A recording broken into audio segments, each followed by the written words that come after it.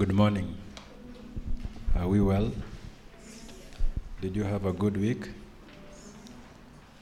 Well, it's another opportunity for us to gather this morning. And indeed, the reminders that have come through from the book of Ephesians, could not have come at any better time. It's so refreshing to know that we are now members of, or rather we are beneficiaries, so to speak, of the very promises that were made to the Jews, and all that because of what Christ did on the cross. And so I pray that even as we continue with our pilgrim journey, that we will continue to be encouraged that Christ has done that work on the cross for us, but that even more, that He is inviting us that we may truly experience the very promises that He made, that we find in Genesis 22:17, that because we are spiritual descendants of Abraham, that we can hope for that day to come when we shall rule and reign with Christ in His coming kingdom. Please receive greetings from Pastor. He sent me a message this morning, and so I hope you receive his greetings. Do you? Yes. Please also receive greetings from Elder Njoroge. He made a call this morning and asked me to convey his greetings. Do you receive them? Yes. I'd like us to go to Matthew 17 and read this scripture that we have read every so often, speaking of the transfiguration of Jesus. And I read this to us just by way of reminder where our focus should be. Friends, it's possible for us to gather and say, we were told by so-and-so, but it is not what we were told by so-and-so that will count on that day. It is what He has told us. And so during the transfiguration of Jesus, we know that while Peter was still speaking, behold, a bright cloud overshadowed them, and suddenly a voice came out of the cloud saying, "This is my beloved Son, in whom I am well pleased. Hear Him." And I read this to just encourage us time and again that it is Christ we are to hear. I think the reality of the matter is that Christ will use vessels like you and I to speak, but ultimately that it is Him that we are to listen. And also John chapter number 2, speaking of this first miracle that Jesus did in Cana of Galilee when He changed water to wine. When they had run out of water in verse 3 of John 2, we know the mother of Jesus said to Him, "They have no wine." And Jesus said to her, "Woman, what does your concern have to do with me? My hour has not yet come." His mother said to the servants, "Whatever He says to you, do." And it is because it is our works that are going to be put to the test on that day. And therefore, even as we hear Him, it is with the intention of doing. I like what Pastor said during the teaching last Sunday, that every time we study God's Word, He will be confronting matters in our lives. I don't know what God will be confronting this morning, but I can encourage us to rest assured that there are things that God will be confronting this morning. And then we shall read an example of one who, in a manner of speaking, did exactly what Jesus said in Matthew 17:5 and John 2. And this is Ruth, in Ruth chapter number 3. We know that Naomi is a type of Israel, and more specifically, a type of that which has come to us through the nation of Israel, and that is the scriptures. And after Naomi speaks to Ruth, in verse 5 of Ruth chapter number 3, this was the response that came through Ruth. And she said to her, "All that you say to me, I will do." And in verse 6, so she went down to the threshing floor and did according to all that her mother-in-law instructed her.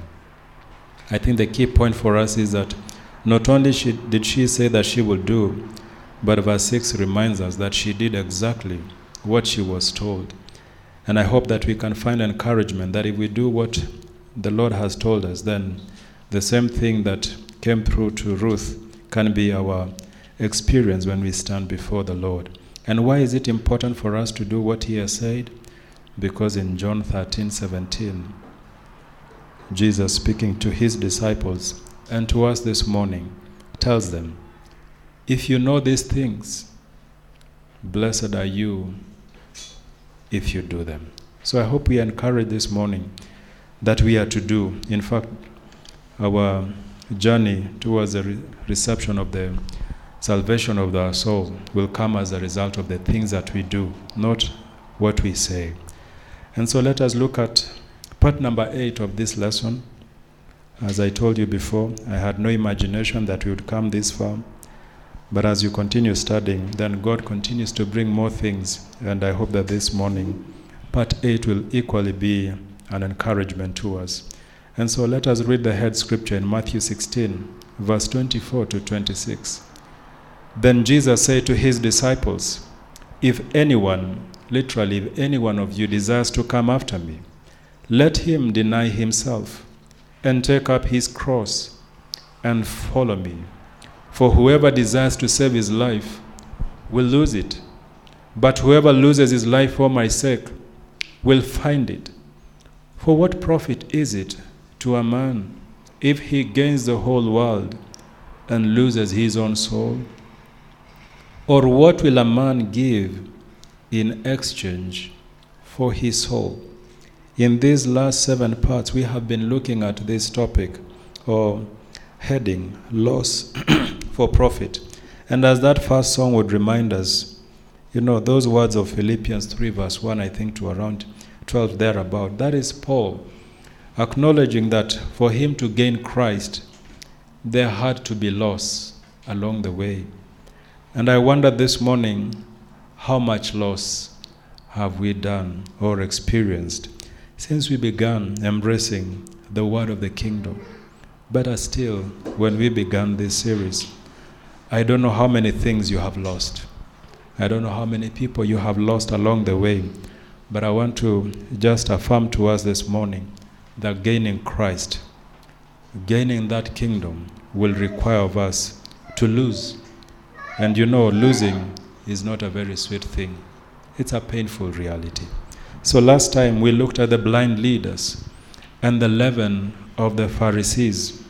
We have, since this series began, learned the following: that coming after Jesus, as we have read in Matthew 16:24, is an individual choice and an individual responsibility that we make on a daily basis. And this we do by denying ourselves, taking up the cross, and following him. And to take up the cross and to present our bodies a living sacrifice, as we know from Romans 12 verse 1, are 2 ways of saying the same thing. That which is still in bondage to sin, that is the unredeemed soul, the self-life, is to be kept continually in a state of dying, so as to remain in subjection under our fully redeemed spirit, as we see in the picture of baptism, that we go through the waters of baptism once, but for the rest of our lives, we are to place the man of the flesh under the waters. To deny ourselves, to take up our cross, and to follow the Lord is the same action as losing our soul, our life. That is, laying down our self-life for his sake. And we have only 2 options, dear friends. We either choose to lose now and profit then, or we choose to profit now and lose then. And I hope we don't need to be smart to know which of these 2 options is the best one. Last Sunday, we did examine the role that was played by the religious leaders of Israel as far as the perception of Christ was as held by the Jews. Why did we go here? Because we had seen from verse 24 that when Jesus says to his disciples, if anyone desires to come after me, to follow him, then we cannot follow one that we have a negative attitude towards. And we had read in Matthew 16:15, that conversation that Jesus has with his disciples. He tells them, who do men say that I am? And the men contextually would be the Jews. And you remember the responses that came through. But then he asked them, but who do you say that I am? Dear friends, it will be difficult for us to follow, to take up the cross and to deny ourselves if our attitude, if our perception of Christ is a negative one. And therefore we went back to just trace the birth of Jesus. And we saw that the birth of Jesus came with different responses. And we went back further to look at the birth of Jesus, literally speaking. And we did see that there was no room for Mary and Joseph during the birth of Christ. And not only was that the case during his birth, but later on Jesus speaks in Luke 9:58, and Jesus said to him, "Foxes have holes, and birds of the air have nests, but the Son of Man has nowhere to lay his head." And you know, when the wise men came to Jerusalem asking where the King of the Jews was, Herod was troubled, and all Jerusalem with him. And he gathered the religious leaders of Israel to establish where the Christ was to be born. And we did see that Herod made a connection between the King of the Jews and Christ. So to speak, they must have known that there was coming to be born one who is the Christ. And the religious leaders of Israel did not turn anywhere else to find an answer. They went to the Old Testament scriptures. And we also did see that when the angel appeared to the shepherds, tending their flock by night, they made an announcement of the birth of a Savior, Christ, the Lord.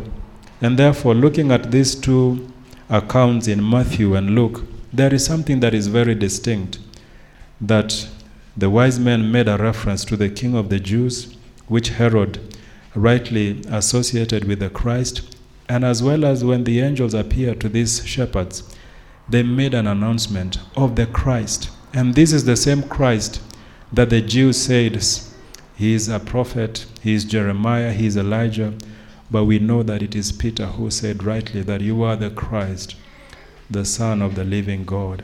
And during the first advent of Jesus, he was sent with a specific message and to a very specific people, the lost sheep of the house of Israel. And the message was, repent, for the kingdom of the heavens is at hand. And that is just but to tell us that the birth of Christ has had everything to do with the arrival, so to speak, of the kingdom of the heavens. Jesus sent his disciples to the same people with the same message, repent, for the kingdom of the heavens is at hand. And therefore, in answering the question whether and why Christ had nowhere to lay his head, we did say that it is a message pertaining to the kingdom of the heavens and his identity as the Christ that did not find acceptance among the Jews. God, in his wisdom, provided the Jews with religious leaders to teach them matters to do with the available body of scriptures at the time, and that is the Old Testament scriptures. Unfortunately, these religious leaders abdicated their responsibility. No wonder Jesus would describe the Jews like sheep having no shepherd. Jesus described the Pharisees as blind leaders. Not only were they blind, but they're also leading the blind. Both the Pharisees and the Jews were blind, and to this extent, we can say that the religious leaders of Israel at the time were blind. And being blind, we saw the Pharisees opposing Jesus by attributing his power to that of the demons. They sought to destroy Christ and again attributed his power to the ruler of the demons. And this action, as we have come to learn, had far-reaching consequences for Israel as a nation. The Pharisees and the Sadducees asked Jesus for a sign. But Jesus knew their intentions, and he did not give them any. If anything, he told them that there would be no sign given a part of that. Is it of reading Matthew 16, verse number 4? Permit me to read that this morning. Matthew 16 and verse number 4. And this is what Jesus says, that a wicked and adulterous generation seeks after a sign. No sign shall be given to it except the sign of the prophet Jonah. And this being the religious leaders, they must have known something about Jonah. But we know even then that they were still blind. And therefore we see Jesus warning his disciples about the leaven of the Pharisees and the Sadducees. And he was not talking about bread as initially thought by the disciples. It was a warning about the doctrine, about the teaching that was being made by the religious leaders of Israel. And Jesus expressly calls this doctrine hypocrisy in Luke's account, because the religious leaders of Israel knew the right thing to teach, but instead they chose to teach it as being the wrong thing. It is because they knew who Jesus was. Leaven is only used in Scripture to show that which is corrupt, and we know that from Exodus 12 verse 15. And we did conclude by saying that what the Pharisees and the Sadducees taught was corrupt. These religious leaders of Israel gave preeminence to their traditions, and by so doing, they made the word of God of no effect. And it is based on this teaching that the religious leaders influenced the perception of Christ that was held by the Jews. But I doubt whether the Jews can really use this as an excuse. I doubt whether when we stand before the Lord, any one of us can stand and say, it's because of what you were taught. That will not hold any water. And so, let us look at what this, regarding this rejection by the religious leaders of Israel, seen by this perception held by the Jews, would mean for us today. And we have been reminded that the Jews they are given to us as an example, as a type, so that we learn from them. I don't think that the learning we are to do is by emulating the rejection that they did, is it? We are not to emulate the same negative attitude, so to speak, or perception that they had. We are to have a different one. So let's look at the re-offer of the kingdom to the same Jews. Having been taken from the Jews, the kingdom of the heavens would now be given to a nation bearing fruits of it. And that is what our brother Johnson read from Ephesians 2 verse 14. The nation is the one new man in Christ, and that is the church. And this is what Jesus says in Matthew 21 verse 43. Therefore I say to you, the kingdom of God, literally the kingdom of the heavens, will be taken from you and given to a nation bearing the fruits of it. However, before the offer could be made to the church, the Jews who are to come to that place of completely being set aside, as we will see in Acts 28 verse 28. And it is this that would bring the parable that Jesus speaks about in Luke 13 into fulfillment. He also spoke this parable in Luke 13, beginning verse 6. A certain man had a fig tree planted in his vineyard, and he came seeking fruit on it, and found none. Then he said to the keeper of his vineyard, Look, for 3 years I have come seeking fruit on this fig tree, and find none. Cut it down. Why does it use up the ground? But he answered and said to him, Sir, let it alone this year also, until I dig around it and fertilize it. And if it bears fruit, well, but if not, after that, you can cut it down.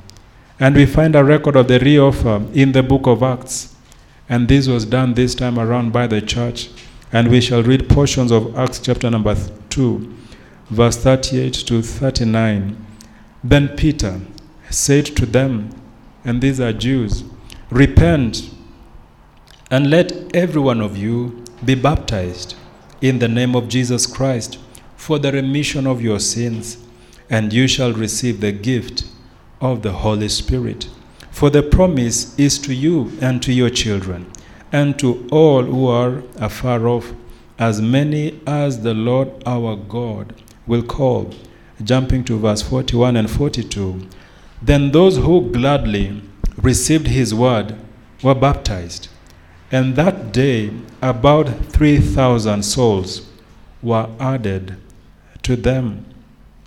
And they continued steadfastly in the apostles' doctrine and fellowship, in the breaking of bread and in prayers. And skipping to verse 46 to 47, so continuing daily with one accord in the temple, and breaking bread from house to house, they ate their food with gladness and simplicity of heart, praising God and having favor with all the people. And the Lord added to the church daily those who are being saved. I hope we did take the particular reference in verse 41 that Luke, when recording this, tells us that about 3,000 souls were added to them. It is because by this time we know that Jews were eternally saved people, but not all of them had come to believe that Jesus is the Christ. And so, in the past we did use this scripture every time we went for evangelism, and we would be called upon to give an account of souls that were added. But you can see how wrong we were at the time. And just like we did see during the offer of the kingdom, there was opposition from the religious leaders. The same was to be witnessed during the re-offer. The religious leaders of Israel opposed the message, as well as those who were called upon to proclaim the message, the word of the kingdom. And this was done by the church this time around. We can see this in Acts chapter number 4, verse 1 and 2. Now as they spoke to the people, the priests, the captain of the temple, and the Sadducees came upon them, being greatly disturbed, that they taught the people and preached in Jesus the resurrection from the dead. Yet despite this persecution in the hands of the religious leaders, the apostles continued with their teaching. Let's read Acts 5, verse 12. And through the hands of the apostles, many signs and wonders were done among the people. And skipping to verse 17 following, then the high priest rose up, and all those who were with him, which is the sect of the Sadducees, and they were filled with indignation, and laid their hands on the apostles and put them in the common prison. And skipping to verse 27, and when they had brought them, they set them before the council. And the high priest asked them, saying, did we not strictly command you not to teach in this name? And look, you have filled Jerusalem with your doctrine, and intend to bring this man's blood on us. And in verse 40, and they agreed with him. And when they had called for the apostles and beaten them, they commanded that they should not speak in the name of Jesus, and let them go. But in verse 42, and daily in the temple and in every house, they did not cease teaching and preaching Jesus as the Christ. This was the message that the apostles taught, but also was fought against by the religious leaders of Israel. If you look at the life of Jesus, it was in the hands of the Jews that he was betrayed. The Romans had no problem with Jesus. And if you look at the apostles, the Romans at the time had no problem with the apostles. Sadly, it is the religious leaders that had a problem with the apostles, with the church, and it is all because of the teaching that they made. They had a problem of this teaching that Jesus is the Christ. If anything, in verse 28, they seem to be blaming the apostles for filling Jerusalem with what they called your doctrine. They're like pointing a finger to the apostles and saying, you intend to bring this man's blood on us. And if you think about the example of Jesus and the apostles, then you might want to consider in whose hands are we going to face opposition the most.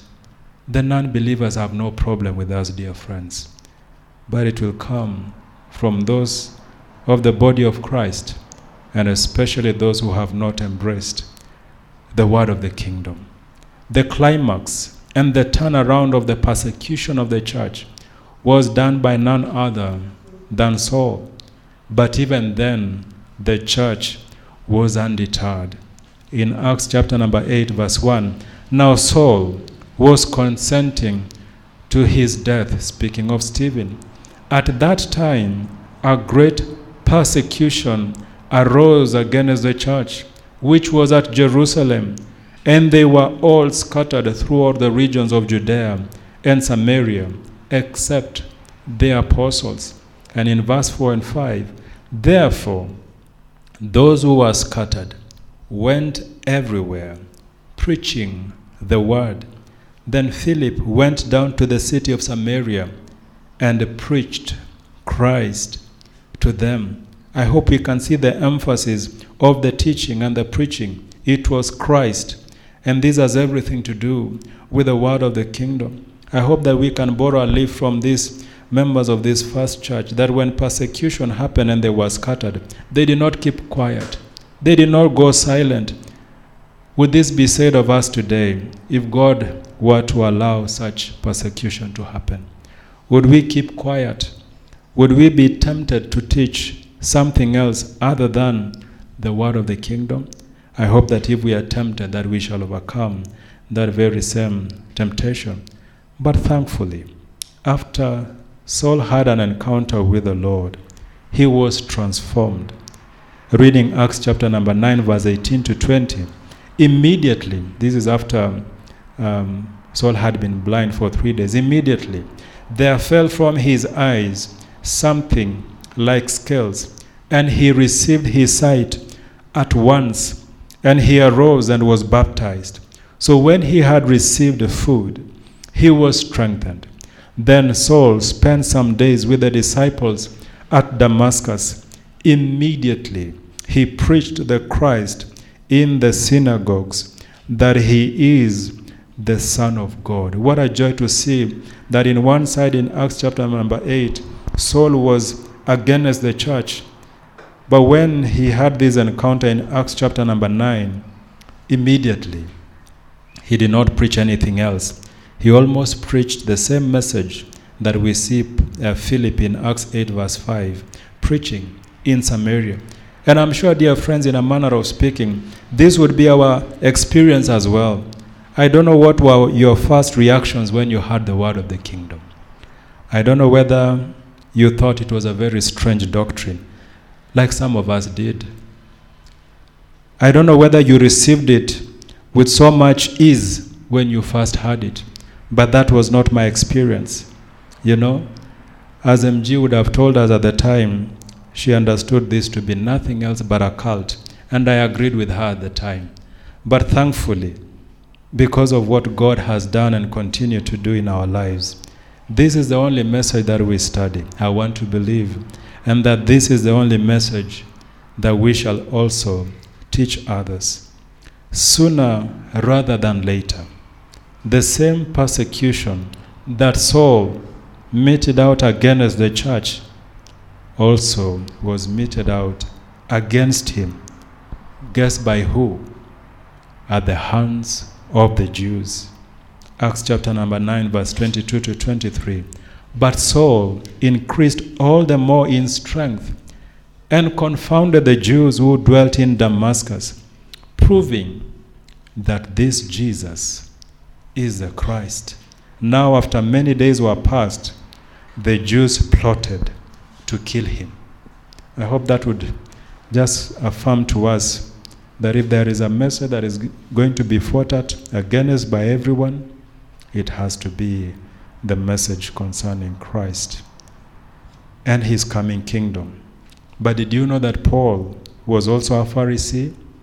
I hope that we do, because in Acts 23 verse 6, when Paul is speaking, but when Paul perceived that one part was Sadducees and the other Pharisees, he cried out in the council, Men and brethren, I am a Pharisee, the son of a Pharisee. Concerning the hope and resurrection of the dead, I am being judged. And if you read Philippians 3 verse 5, Paul did acknowledge that he was a Pharisee, so to speak, a Pharisee of the Pharisees. And so you can see how much of an objection the Pharisees, the teachers of the law, had even as we have seen with respect to the first church. But you see, there is hope. If Paul, being a Pharisee, had this experience, then none of the Pharisees really could claim to be ignorant. Unfortunately, although the reoffer was made to the Jews, as we know, they equally rejected it. 3 times in the book of Acts, we see this rejection. And I hope we do know that 3 is not an arbitrary number. It is a number of divine perfection. And so in a manner of speaking, the Jews entirely rejected not only the offer, but also the reoffer of the kingdom that is now on offer to us. In Acts 13 verse 46, then Paul and Barnabas grew bold and said, "It was necessary that the word of God should be spoken to you first. But since you reject it and judge yourselves unworthy of everlasting, literally age-lasting life, behold, we turn to the Gentiles." And in Acts 18 verse 6, but when they opposed him and blasphemed, he shook his garments and said to them, "Your blood be upon your heads. I am clean. From now on, I will go to the Gentiles." And lastly, in Acts 28:28, therefore let it be known to you, speaking to the Jews, that the salvation of God has been sent to the Gentiles, and they will hear it. And I believe that our gathering here this morning is proof that this salvation has been sent to the Gentiles, and we have heard it. Then the question would be, what spiritual truths can we glean for ourselves from this? I hope this did not sound monotonous to us or more or less theory. Let us look at the spiritual truths that we can glean for us today by asking the question, is there room in the church? Owing to the rejection by Israel of both the offer and the reoffer of the kingdom, Israel as a nation was set aside for 2 days, 2,000 years. And during this time, God is dealing not with Israel this time around, but is dealing with a new nation, the church, whose makeup is largely Gentile. Reading Acts 15 verse 14, Simon has declared how God at the first visited the Gentiles to take out for them, rather to take out of them a people for his name. We did see that Israel committed that sin, the blasphemy against the Holy Spirit, and Christ declared that they will not be forgiven with regard to the kingdom of the heavens in this present age that we are in, or in the kingdom age that is yet to come. And as a result, we see that there was a shift in the ministry that Christ did. And we shall turn to Matthew 13 and read that first verse. On the same day that the nation of Israel committed this sin of blasphemy of the Holy Spirit, on that same day, Jesus went out of the house, and this has to be the house of Israel, and he sat by the sea. You know, if we do not understand the word of the kingdom, this would appear to be something very arbitrary. But there is something symbolic about this verse, because the sea is symbolically used in Scripture for 2 things, for the place of the dead and also the Gentile nations. And it depends on the context for us to know what is being referenced here. Let's take an example of Jonah, chapter number 1, verse 4 and 15. But the Lord sent out a great wind on the sea, and there was a mighty tempest on the sea, so that the ship was about to be broken up. And in verse 15, so they picked up Jonah and threw him into the sea, and the sea ceased from its raging. If you are like me, Jonah and the book of Jonah entirely would have meant something different. But with the understanding of the word of the kingdom, as we see the tempest that was mighty on the sea, and as we see Jonah being thrown into the sea, and thereby the sea calming from its raging, we have come to understand that this is a picture of the nation of Israel.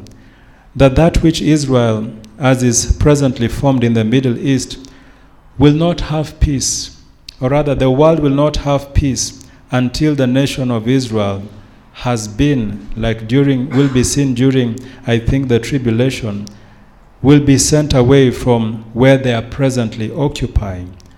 That the conflict that we find in the Middle East, if you were to look at it from the scriptures, was initiated by no other but God himself. And this is a matter that God himself is going to resolve when that time comes. And therefore, seeing Jonah being thrown into the sea and the sea ceasing from its raging would only speak of the peace that would come after the nation of Israel, because of the tribulation, has been, in a manner of speaking, sent away from that nation that they have occupied for the longest while. This is one picture of the usage of the word sea, to speak of the Gentile nations. And so even as we read that last part, and the sea ceased from its raging, it is a picture of the Gentile nations ceasing from their raging. And so as we see Jesus on that same day going out of the house of the nation of Israel and sitting by the sea, this is Christ doing ministry, so to speak, among the Gentiles. And we know that from this Matthew 13, Jesus began to use parables in his teaching. And he began with that parable of the sower, reading Matthew 13, verse 3 following. I hope we remember that this is a parable that focuses on the church. Then he spoke many things to them in parables, saying, Behold, a sower went out to sow, and as he sowed, some seed fell by the wayside, and the birds came and devoured them. Some fell on stony places, where they did not have much earth, and they immediately sprung up, because they had no depth of earth. But when the sun was up, they were scorched, and because they had no root, they withered away. And some fell among thorns, and the thorns sprung up and choked them. But others fell on good ground, and yielded a crop, some 100-fold, some 60, some 30. And we see 4 different grounds here. Some seed fell by the wayside.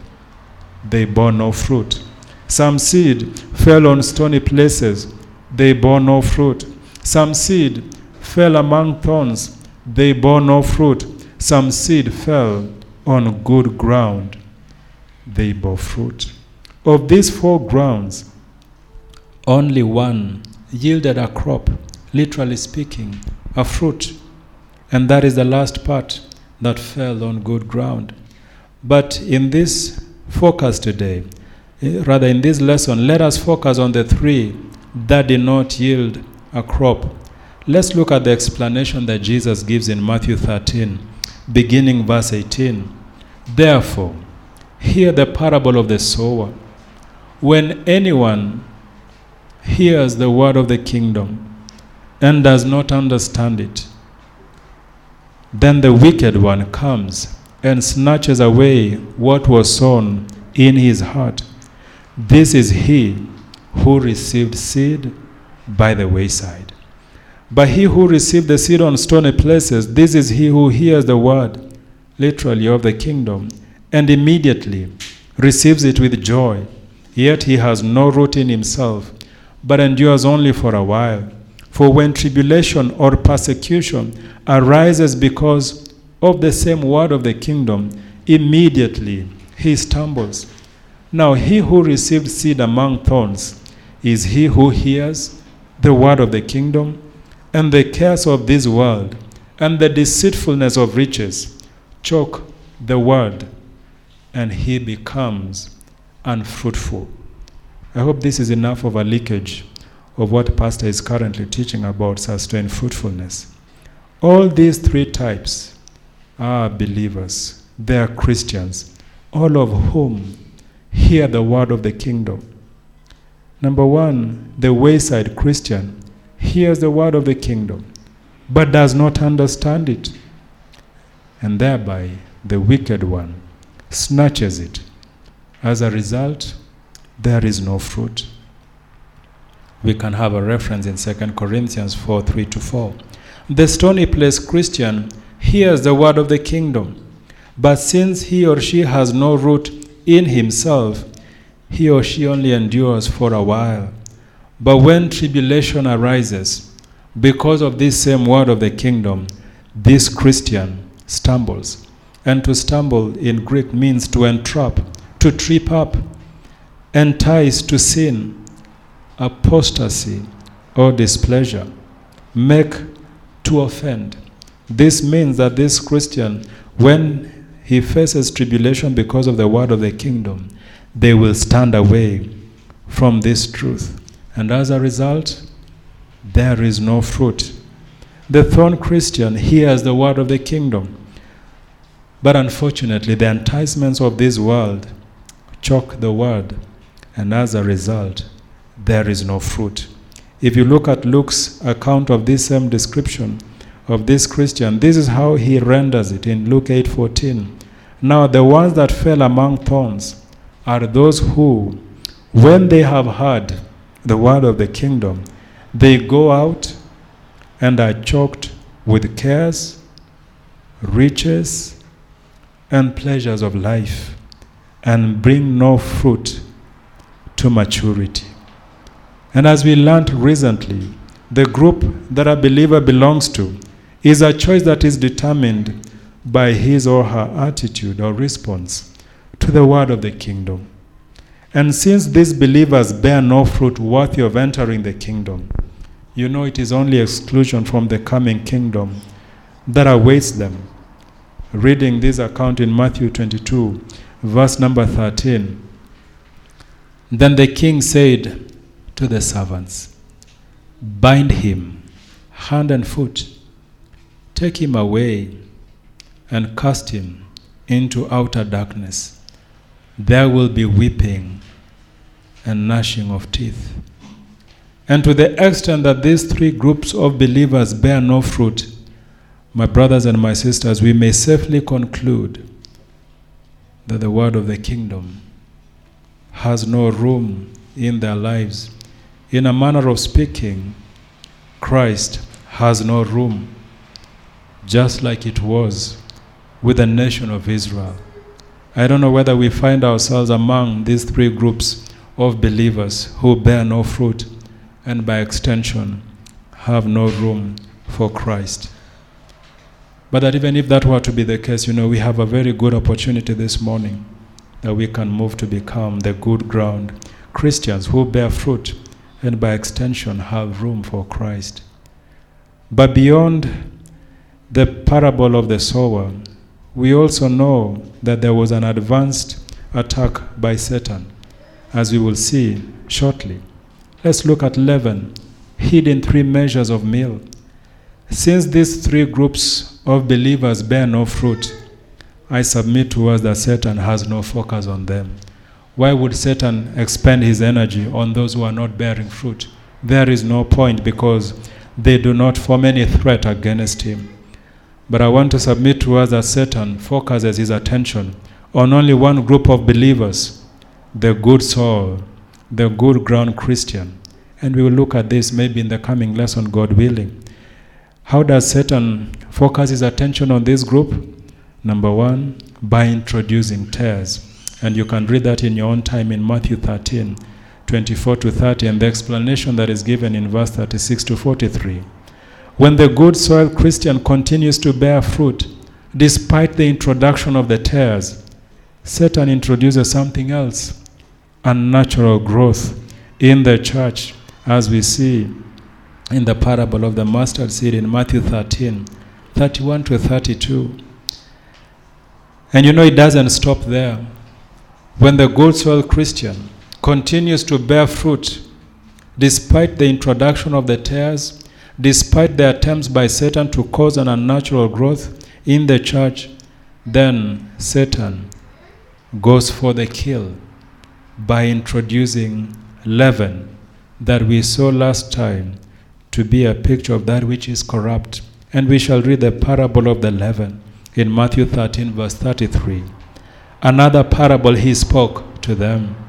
The kingdom of the heavens is like leaven, which a woman took and hid in 3 measures of meal, till it was all leavened. And 3 is used in Scripture to show divine perfection.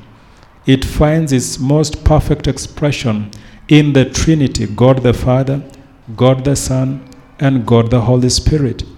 And by using the word meal, it is a reference to the ground grain that was used to make bread, as we would find in Genesis 18 verse 6. So Abraham hurried into the tent to Sarah and said, "Quickly, make ready 3 measures of fine meal, knead it, and make cakes." It is also the meal, the ground grain that was used to make the showbread for the tabernacle of Moses and the temple. The showbread, which in itself provides a picture of none other but the Lord Jesus Christ, who spoke in John 6:35, saying, "I am the bread of life." And within the context of our parables, the meal would be a picture of the Word of God, because we know in John 1:14, this same bread of life, we know, it became flesh. The Word became flesh and dwelt among us. Contextually, this is the word of the kingdom that we read in Matthew 13 verse 19, part A, when anyone hears the word of the kingdom. Therefore, 3 measures of meal would represent the divinely perfect word of God in relation to the proclamation and offer of the kingdom of the heavens, in which we have read, a woman hides leaven, with the result that the 3 measures of meal become completely leavened. You know, this woman hid. I think by hiding, you can begin to feel or to, get that impression that there is something suspicious about this introduction. And leaven, as we said when we began, is always used in Scripture to show that which is corrupt. And as such, we can say that this leaven being introduced to the 3 measures of meal is part of Satan's attack by introducing a counterfeit message, which has a goal, and that goal is to corrupt the word of the kingdom.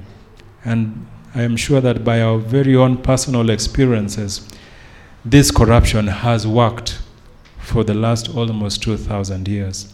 The woman, representing eternally redeemed Christians, the tares, more specifically false teachers, the apostates, introduced corruption into the divinely perfect word of the kingdom at the beginning of this dispensation, causing the proclamation and offer of the kingdom of the heavens to become deteriorated. And as we read from Matthew 13:33, it ends by saying, "Till it was all leavened." Satan's schemes in corrupting the word of the kingdom have been effective in this present dispensation. And we have just read that this word of the kingdom will be so deteriorated that by the end of this dispensation, the whole will be corrupted, will be leavened.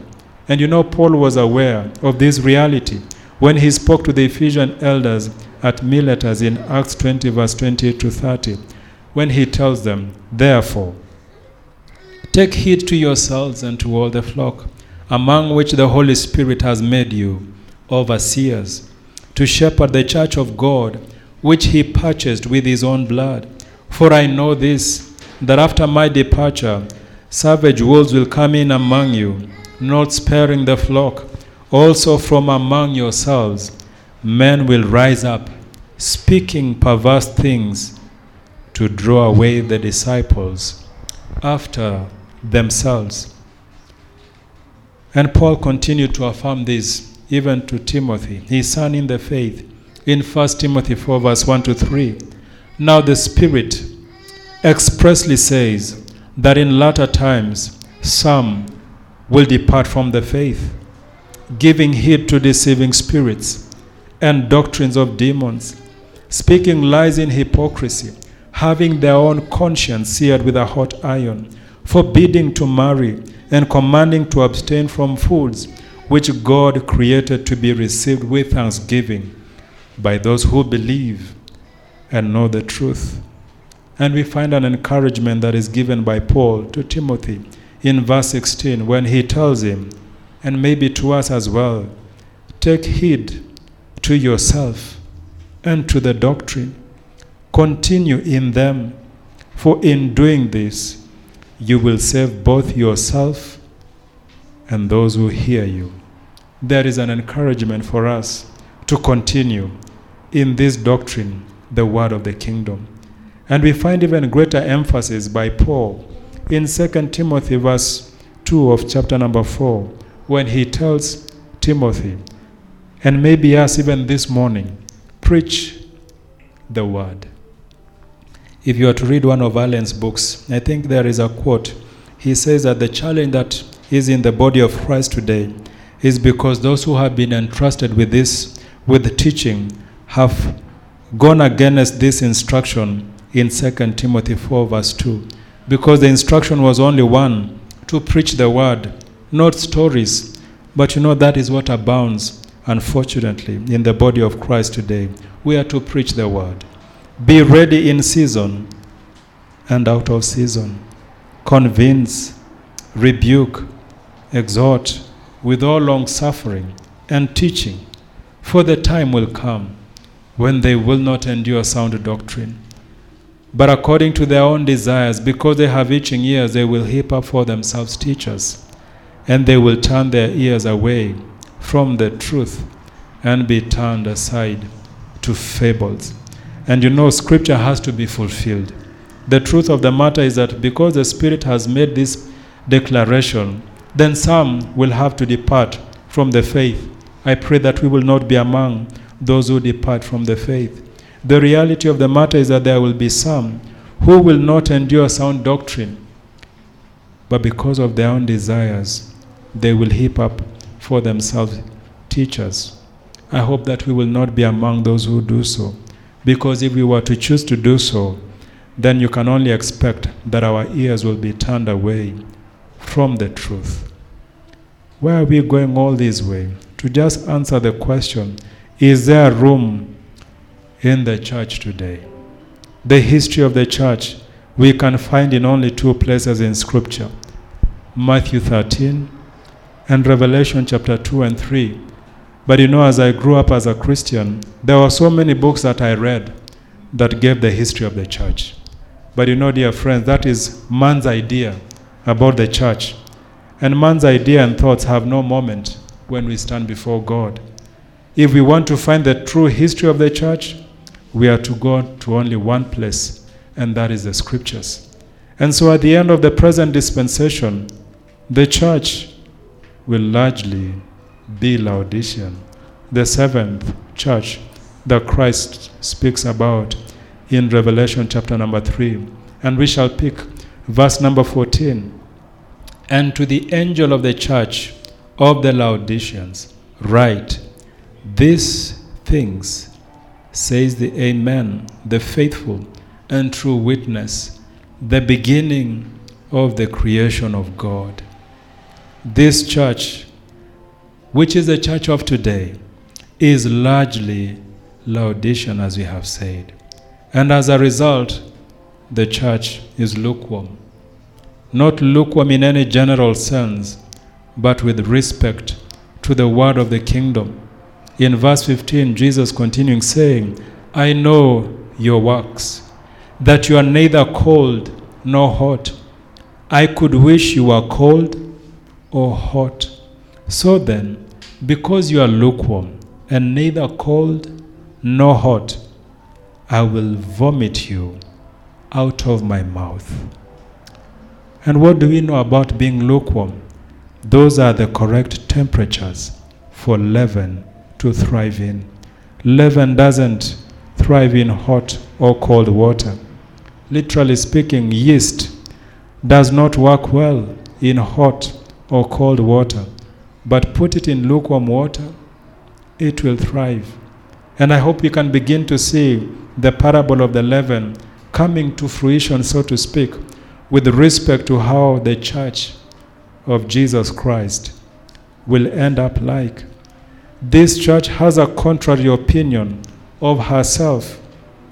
The Lord continues in verse 17 of Revelation chapter number 3. Because you say, I am rich, have become wealthy, and have need of nothing, and do not know that you are wretched, miserable, poor, blind, and naked. I hope that we can come to the conclusion that the church that is Laodicean that we find in our modern day is a church that is deceived, because this church says, I am this, but Jesus says, you do not know that you are not like that, but you are this way. And isn't the church of today rich? Is it not rich? Is it not wealthy?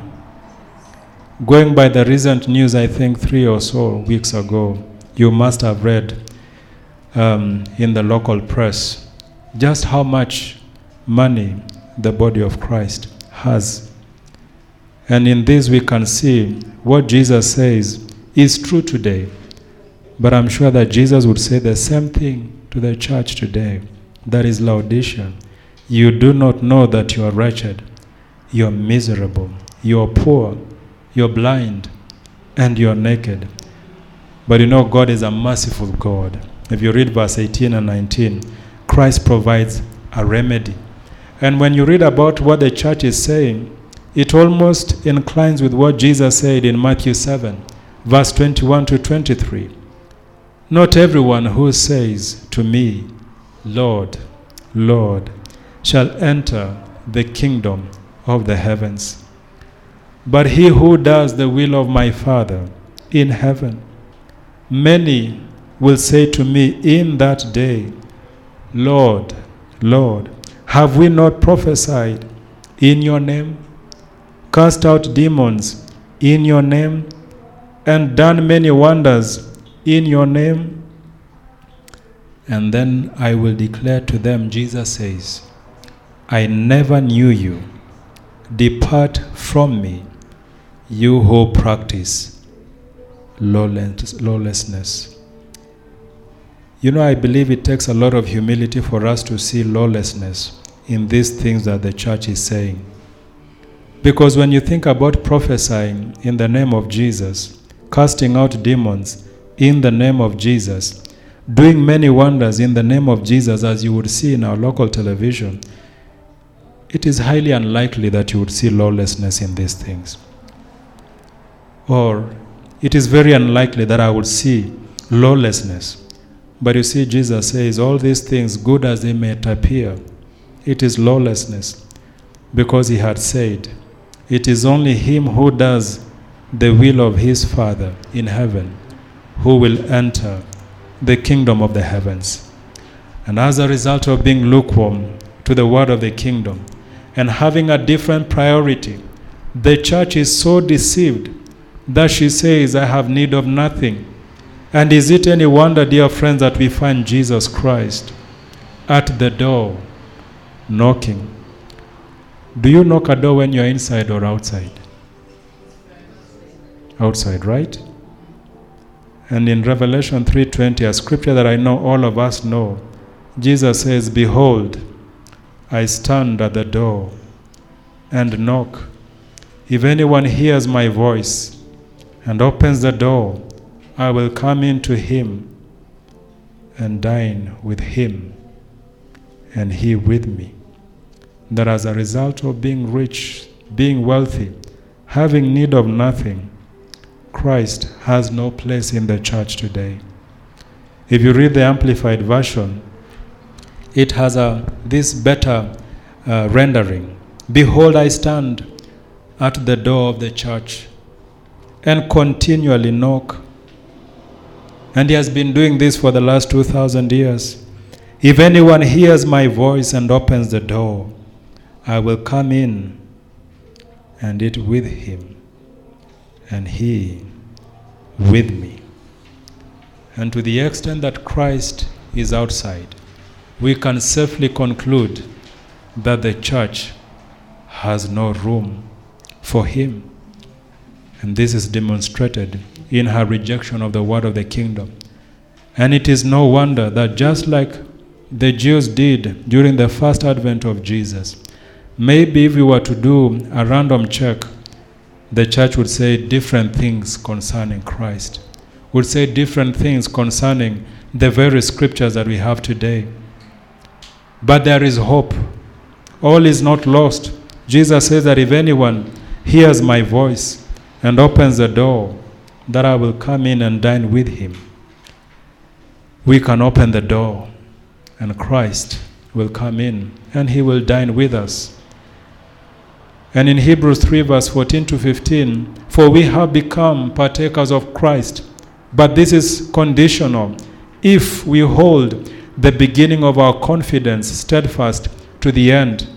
You know, friends, there is nothing as difficult as doing something for a prolonged period of time. The challenge that we have is to continue. We can begin, and maybe we have begun well, but Jesus is saying that we have become partakers of him if we hold the beginning of our confidence steadfast to the very end. While it is said today, if you will hear his voice, do not harden your hearts as in the rebellion. And by bringing this lesson to a close, I invite us to consider that making room for Christ is an invitation to lose every other biblical teaching that we may have been socialized in that is contrary to the word of the kingdom, regardless of who teaches it, and choosing to narrow ourselves to the word of the kingdom only. And this must be followed or accompanied by our willingness to organize our lives in agreement with what God has said. Let me repeat that last phrase. That making room for Christ is an invitation to lose everything, every other biblical teaching that we may have been socialized in that is contrary to the word of the kingdom, regardless of who teaches it, and choosing instead to narrow ourselves to the word of the kingdom only. I think one of the greatest tragedies that we can come to as brethren who have embraced the word of the kingdom is choosing to mix this truth with another truth. And I wonder, dear friends, if God was to evaluate our lives this morning, do you listen to the word of the kingdom only? Or do you also listen to that which is leavened? Do I listen to the word of the kingdom only? Or do I also listen to that which is leavened? When you read Christian books, are you reading books? Am I reading books that are narrowed to the word of the kingdom only? And I hope that we know that these books are available in plenty. Growing up, reading Christian books was a great joy for me. And you know, I had a library of books. But by the grace of God, you know, a time had to come when I had to dispose those books. In fact, I was tempted to give them to other people. But I wondered, what would I be doing by giving them to other people to read if it was all leavened? And therefore, dear friends, I wonder, in the course of the week, is this the truth that we narrow ourselves to? You don't need to answer me. May the Lord help us that we will choose to narrow ourselves to the word of the kingdom. The rest of that which is leavened is available in plenty. You just need to switch on to a Christian television or visit the same in the internet, and you will find an abundance of this.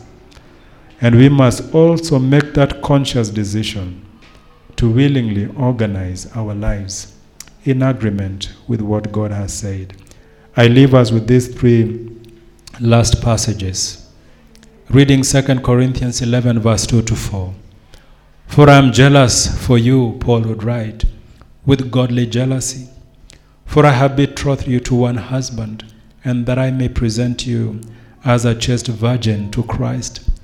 But I fear lest somehow, as the serpent deceived Eve by his craftiness, so your minds may be corrupted from the simplicity that is in Christ.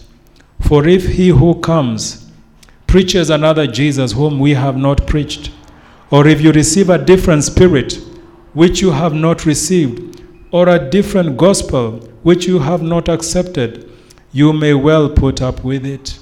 I hope we can hear the heart that Paul has when he writes this to the church in Corinth, and by extension to you and I this morning.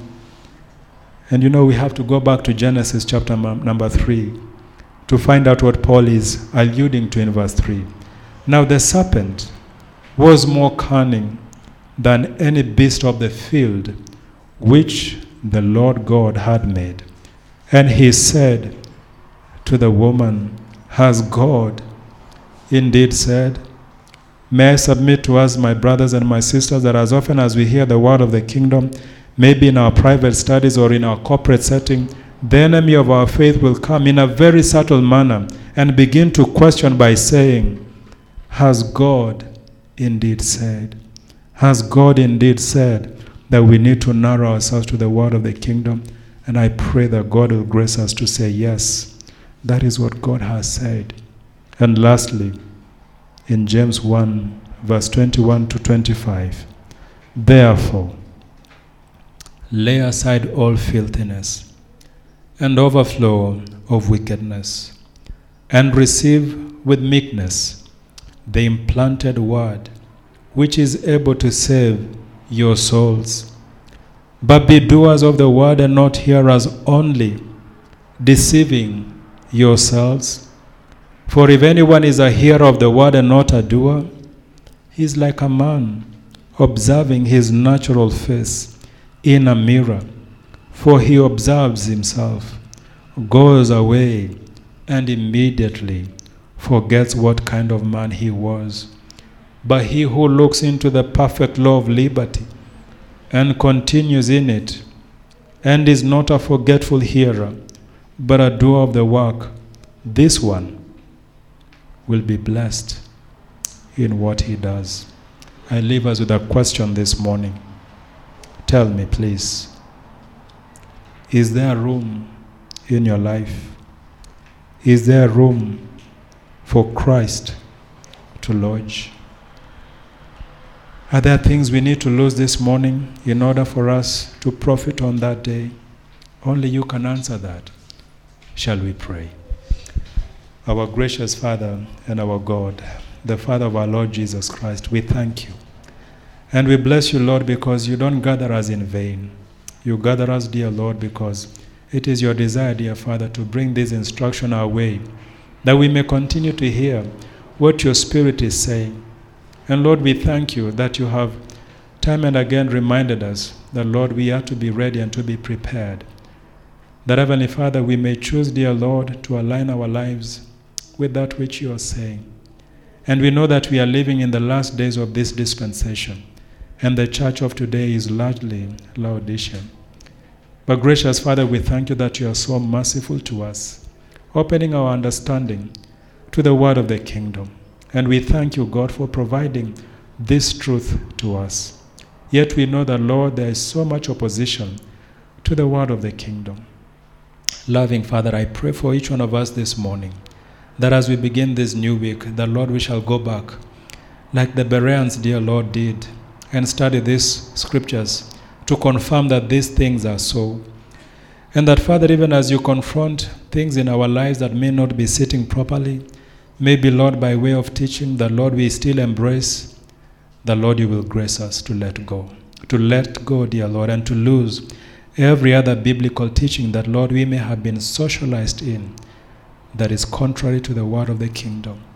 And dear Father, even as we may be deemed to be weird in the spaces that we are in, we pray that you will grace us to hold fast the confession that we have made, steadfast, to the very end, with only one persuasion and desire, Lord, that we will hear those words on that day.